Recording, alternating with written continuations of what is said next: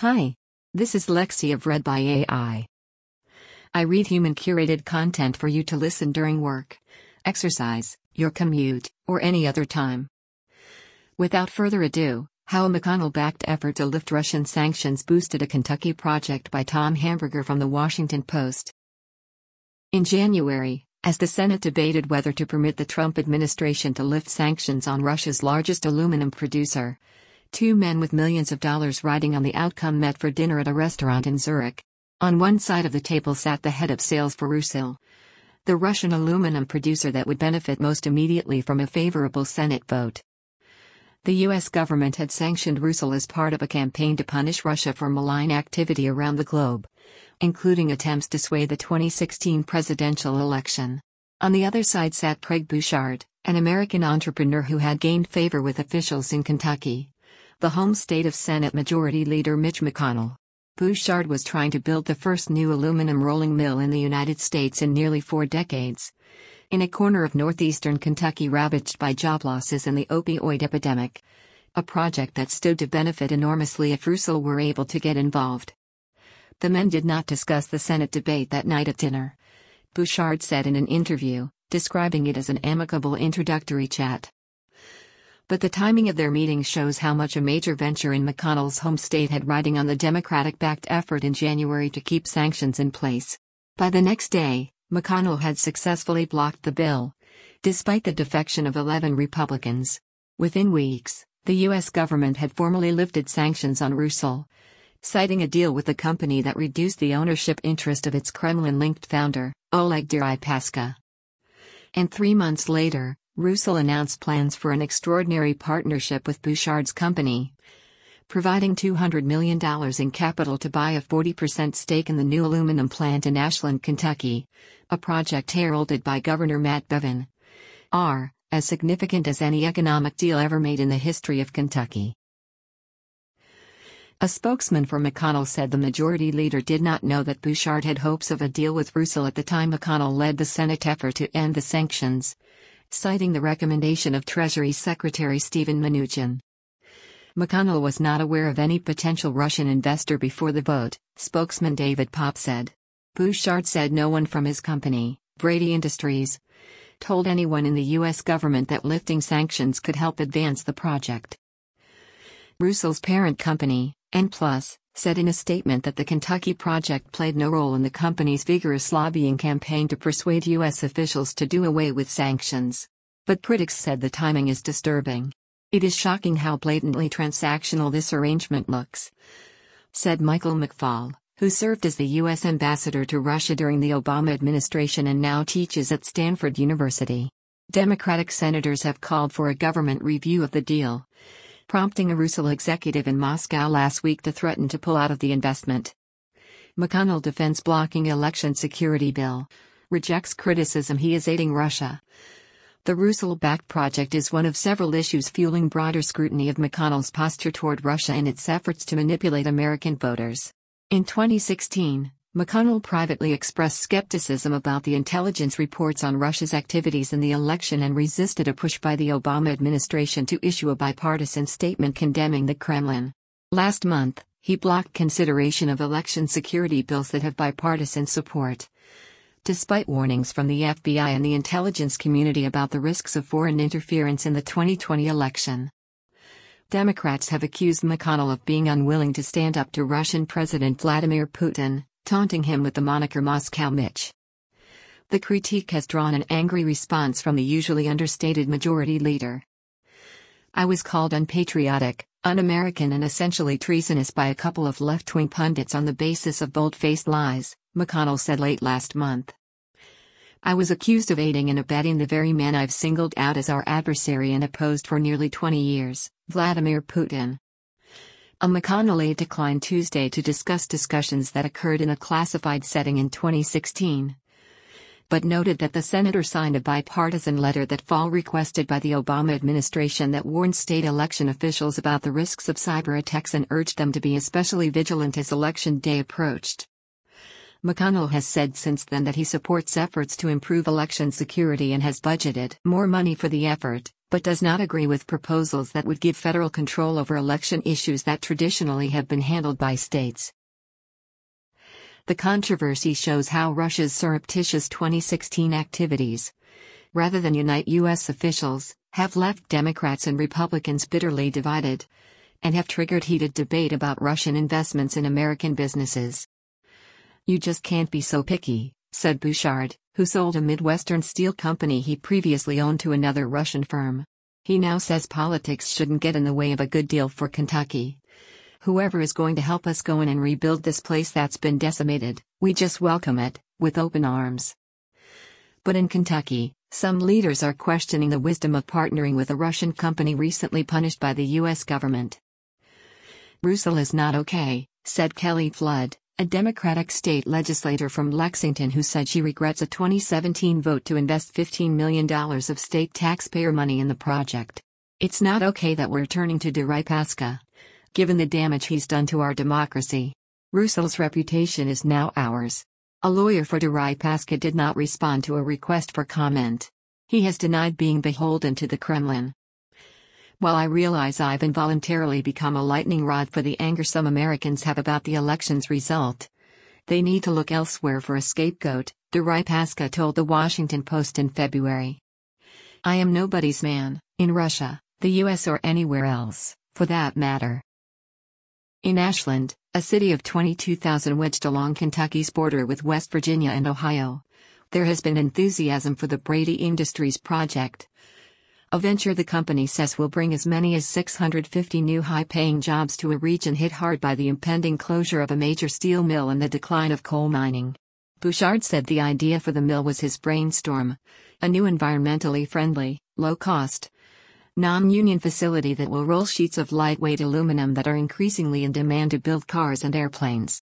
He said he was leaning toward building the mill in Indiana until an hours-long meeting with Bevin in March 2017 persuaded him to give Kentucky a closer look.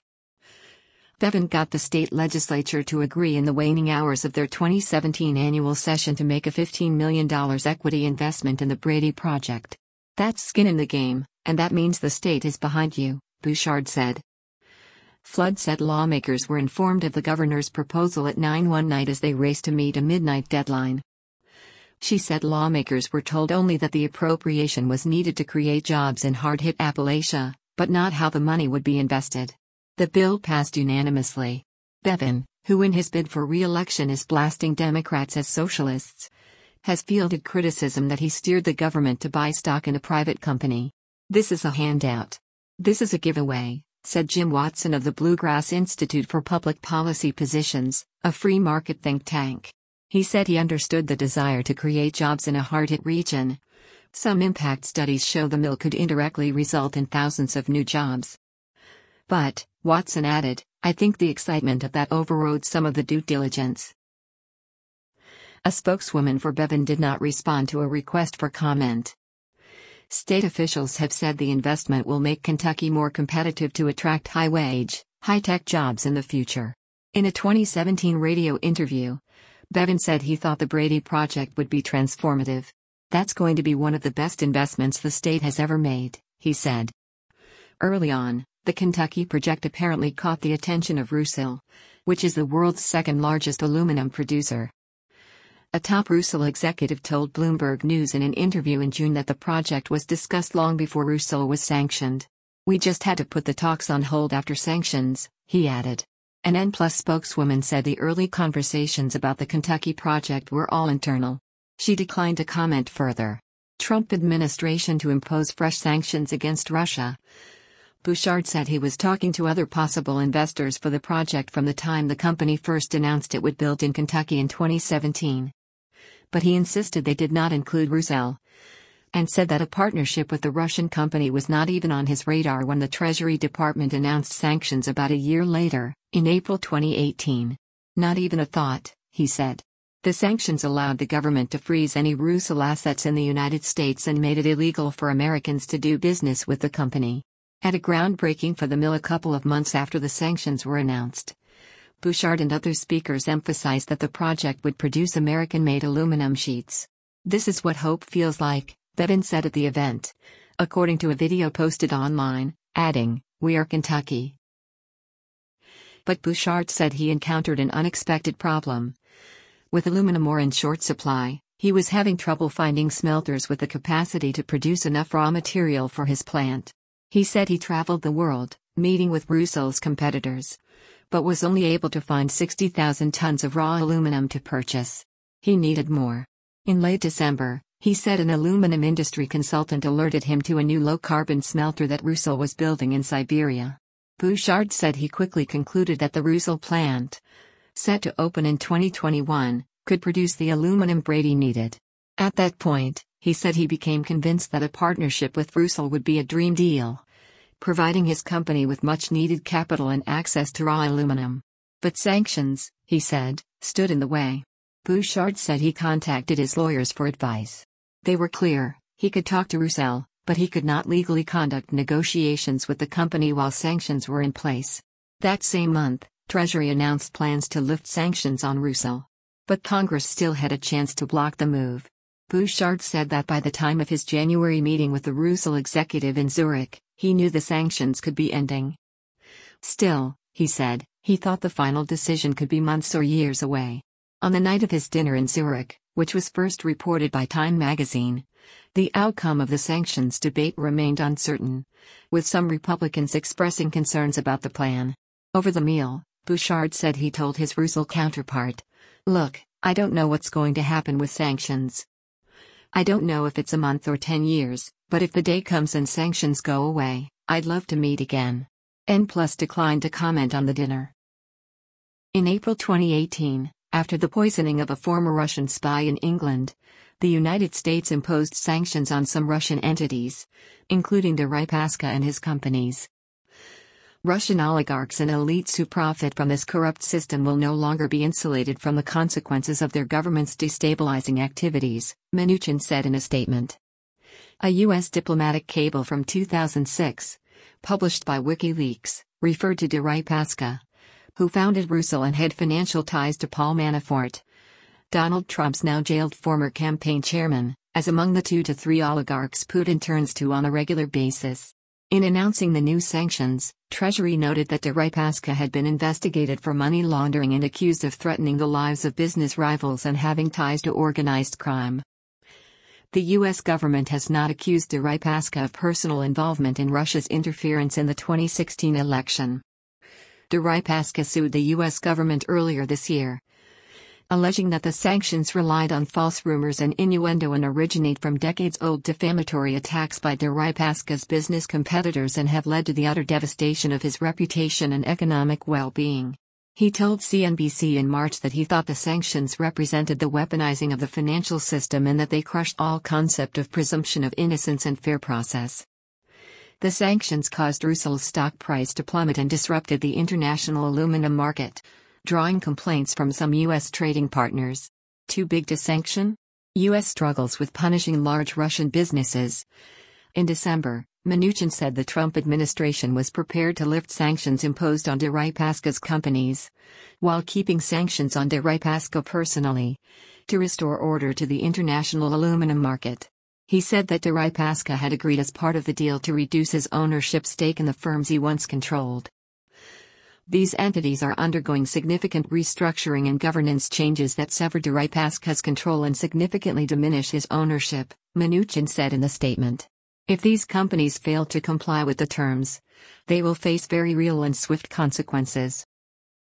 Members of Congress were skeptical. There are too many open questions about whether Deripaska will still control the companies. Representative Eliot L. Engel, DNY, chairman of the House Committee on Foreign Affairs, said in January. With the threat that Russia poses to the United States, to our friends and allies, to democracy around the world, Congress cannot just look the other way when the administration rushes a decision like this.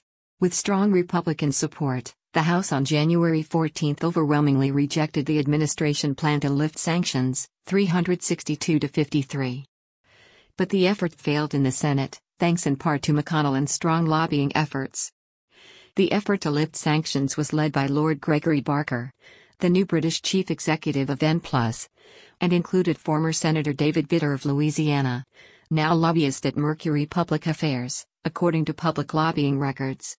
Vitter and Mercury warned that failure to lift Rusal sanctions would open the Trump administration up to criticism for harming U.S. manufacturers and consumers, according to lobbying records. Vitter was spotted in McConnell's office days before the vote.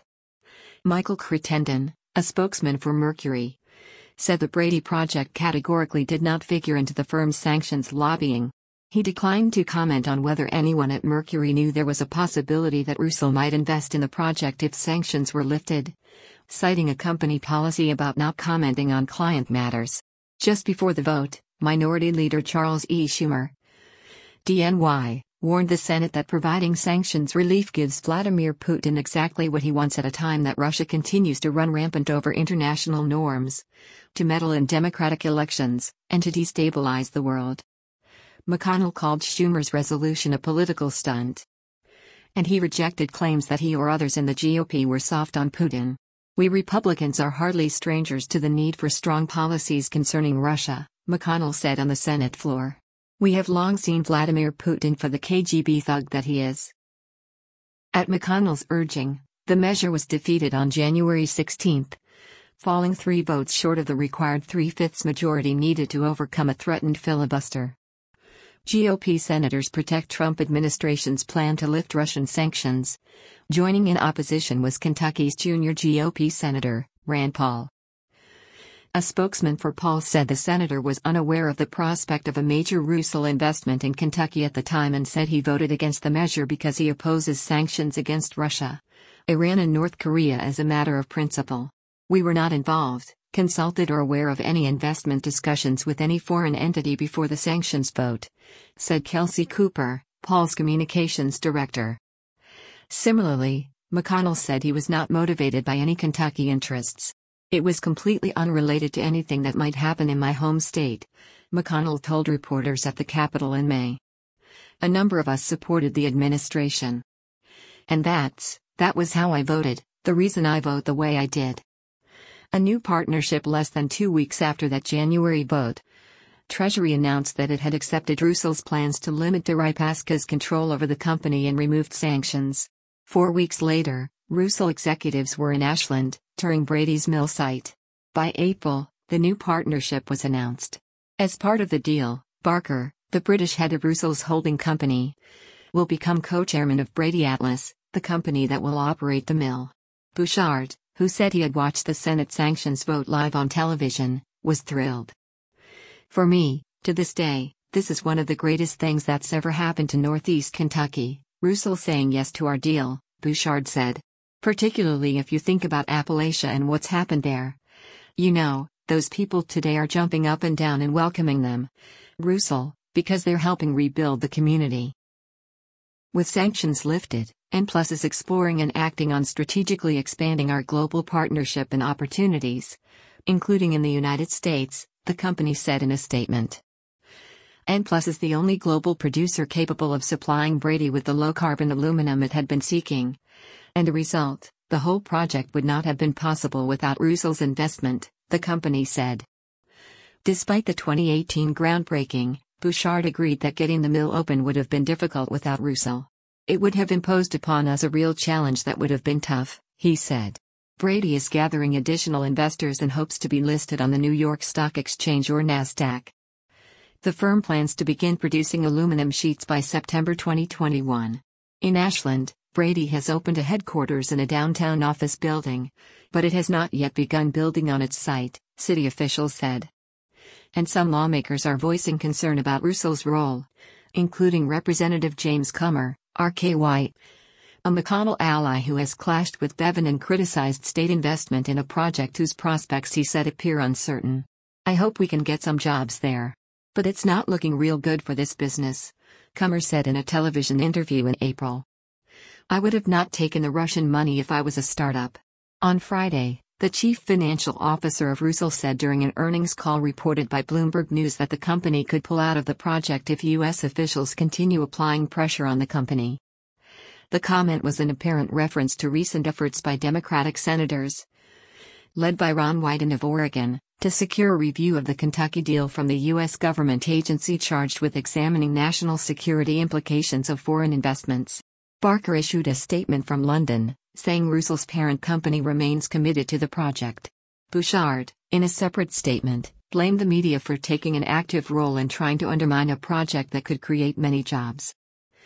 Wyden rejected such complaints, saying he and several Senate colleagues were pushing ahead on a request for a review of the Russian investment.